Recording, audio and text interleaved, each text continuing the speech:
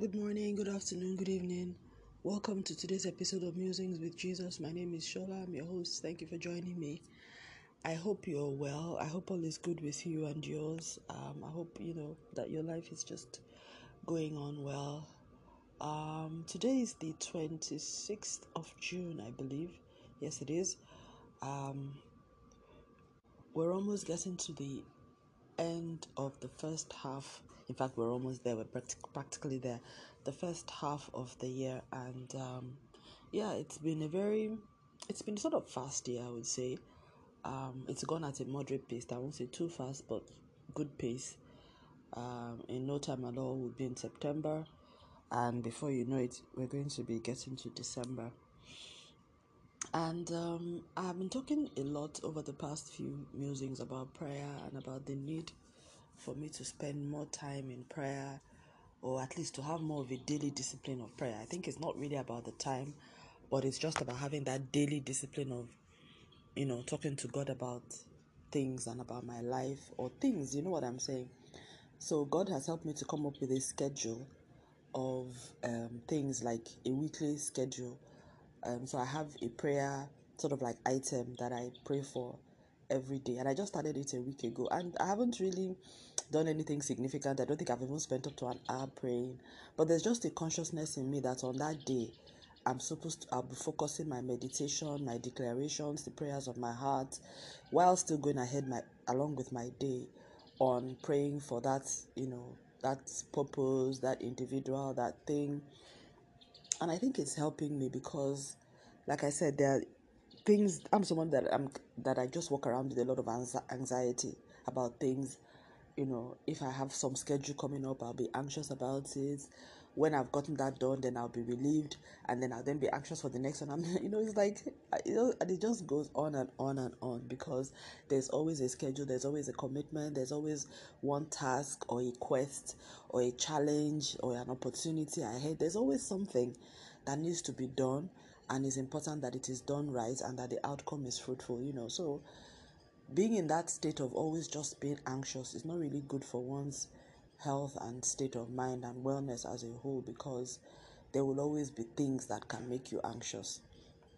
And I guess that's why the Bible says, be anxious for nothing, but with everything, with prayer and supplication, make your request known unto God. I think that's in Philippians also, Philippians chapter 2. And it's something that I'm still learning to do. I mean, if you have listened to this podcast or any episode of the podcast before now, you'd have heard me say this at some point in time or the other. It took me a while to realize that I actually struggle with anxiety. I didn't know.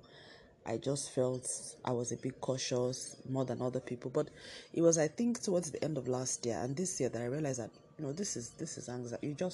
I just realized that it was anxiety, and I guess it's all this awareness about mental health issues and things like that that made me more aware of it. That there's just a natural tendency for me to be anxious about things, and I have to really, really watch it. I became more aware of it during this COVID period, but I realized that it has been with me for some time, and God is helping me, walking me through that. Another thing that I have to also deal with is, and very linked to the anxiety thing, is also the spirit of fear, and God is also helping me with that. And the funny thing is that I don't fear the things that other people fear. The things that most people are afraid of. I don't have those issues, and I won't bother going into um I don't want to go into detail about it, but the things that you would expect that people should normally be afraid of, I actually don't struggle with fear in those areas. It's in the things that you would not expect, you know, people to be afraid of, the things that don't make sense. Those are, and that is really, really odd and freaky. So I'm not afraid of, like spiritual things, I'm not afraid of those things at all.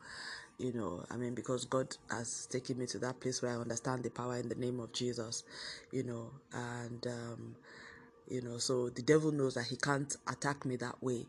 He also, he knows, he understands, so and I guess probably that's why he's trying a different thing. So the kind of things that would freak people out, spiritually, particularly Christians from my own part of the world who believe in, a certain kind of who think about things in a certain way. Those sort of things really don't freak me out. Because first of all, the first thing I'll do is I'll check with the Holy Spirit. I'll be like, okay, is this something I should worry about? And the Holy Spirit always tells me, nah, just forget it. I want to just tell you that I just throw it out of my mind. Because I know that, the world is, I know that there is a spirit realm, and I know that they're just things. It's not that, that the devil is a liar. First of all, I know that he's a liar, he's deceptive, and that when things happen, and things happen either in a conscious or on subconscious level, the first thing you need to ask is, where is this coming from? And if you're clear that it's coming from the devil, then you know that there is a lie in it. Then what you need to ask the Lord is, do I need to do anything about this? And if I should I do, and should I ignore? Many times he tells me to ignore. Sometimes he tells me to deal with it, but more often than not, he just tells me, don't worry. He's just trying to, and once okay, he's trying to, do an Adam Garden of Eden deception and hoping I'll bite. And I'm like, no, I'm not available, and I just move on, and that's it. And nothing comes out of it, But like I said, sometimes he does tell me to pray. But those sort of things, I don't have a problem with them. It's the things that are mundane that you should not be anxious about, or you should not be fearful about. Those are the things. Then of course I have the parental fears as well, those sort of things. So God is also helping me deal with that. I've also learned to also just put all those things, particularly on the parenting side, onto the Lord, and just be like, you know what, these are not mine, these are yours. You gave them to me. I am just a custodian. Take, I offer it back to you. Do with it what you will, and all of that. And just to remove my emotions from all of that.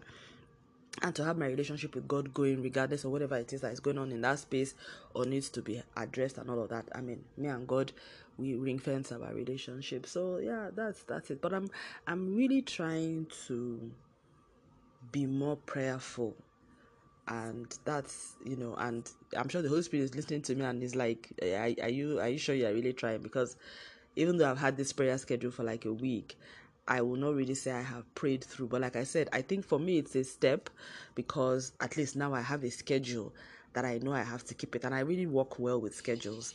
I think I've got to realize that so I really need to be scheduled. I'm somebody that, if I don't have a schedule, I can't schedule myself, because I will just wait until when I feel like, maybe never. So I think I'm the kind of person that really needs to have a schedule. I've been going about it the wrong way, thinking I should have a spontaneous prayer life. I should have a schedule. So I have at least a plan of things, of a core issue or a core personality or a core thing or topic or theme that I should pray for every day of the week now. And it's most of what I would call the most topical things and areas in my life. And of course, they're intertwined. So sometimes I may find out that while praying about one thing, my thoughts move on to something else or interlock. That's fine. But I am, the core of the prayer is around that particular situation, individual or thing, and purpose and all that. And I'm just praying. In fact, as I'm talking, like I said, even today is supposed to be the day that I pray for myself. And I think I've done a few of like petitions before the Lord, and just praying, and I've done a little bit, not too much. I don't think I spent up to 10 minutes, but I have prayed. And that's something, because I hardly ever pray for myself. I hardly ever remember to pray for myself. And I like the fact that it's Sundays that I get to do that. So yeah, so I think I don't really have that much to say today. I'm not going to. I just wanted to just really encourage myself. And I'm recording this rather late. I should have done this in the morning. I'm recording it about 12 hours later than I should. But I'm glad that I got a quiet place in the house and I was just able to do this. And I think I just want to take the opportunity to just... So I just want to thank the Lord for his presence in my life and all that he has enabled me to do, and to learn, and everything that I'm still learning. And I'm reading through the Old Testament now. Genesis, I've gone through Genesis, Exodus, Leviticus, Numbers, Deuteronomy, Joshua, Judges, First Samuel, Second Samuel. Now I'm on First Kings, and I'm really, really enjoying it. At least I think I prefer the Kings. Samuel and Kings is when I really start enjoying the Old Testament, and so it's just fun. Honestly, God is like my hiding place right now, because I think the world is just upside down. Nothing has been the same this decade. I don't know how it is for you, but from COVID. After COVID, it's just from one drama to the other. And in our country, Nigeria, it's just, there's just a lot going on. There's a lot going on. And even though, to the glory of God, one is living, in a relatively peaceful path, but there's so much turmoil in the society, in the nation. Even if you're not physically touched, you are emotionally touched somehow. It's just very, very, it's very disheartening. And one has to, like I said, God is just my hiding place. He's just the only place of refuge and comfort. And sometimes I also take the opportunity to pray for people, and people going through stuff, people whose relatives have been kidnapped, have been all sorts of things. You just pray, and you pray that God will have mercy, God will deliver, God will save, God will protect. The stories are every single day is happening in the northern part of the country. So it's just sometimes you feel overwhelmed, I must confess, but we just have to keep praying. But I get, when I read the Bible and I see that these sort of times of turmoil have happened, and God was able to save the nation when people cried out to him. So I realized that, okay, maybe we have not yet gotten to that place where we really need to cry out to God and ask him to save us. Because when I read in the Old Testament, every time the people of God prayed and they cried out to the Lord in distress, Jesus heard. The Lord heard, and he came to save them out. And I pray that we will not wait until it gets worse than this. And may God continue to raise each and every one of us to have a burden of prayer, to pray for the nation before, so that to stay the hand of the enemy and the evil one. And one thing that I am completely convinced of right now is how evil the devil is. For me, if you want to say you do not believe in God, then you have to explain to me why there is evil in the world. And there is evil in the world, just like there is good, but there is evil in the world. And the evil in the world is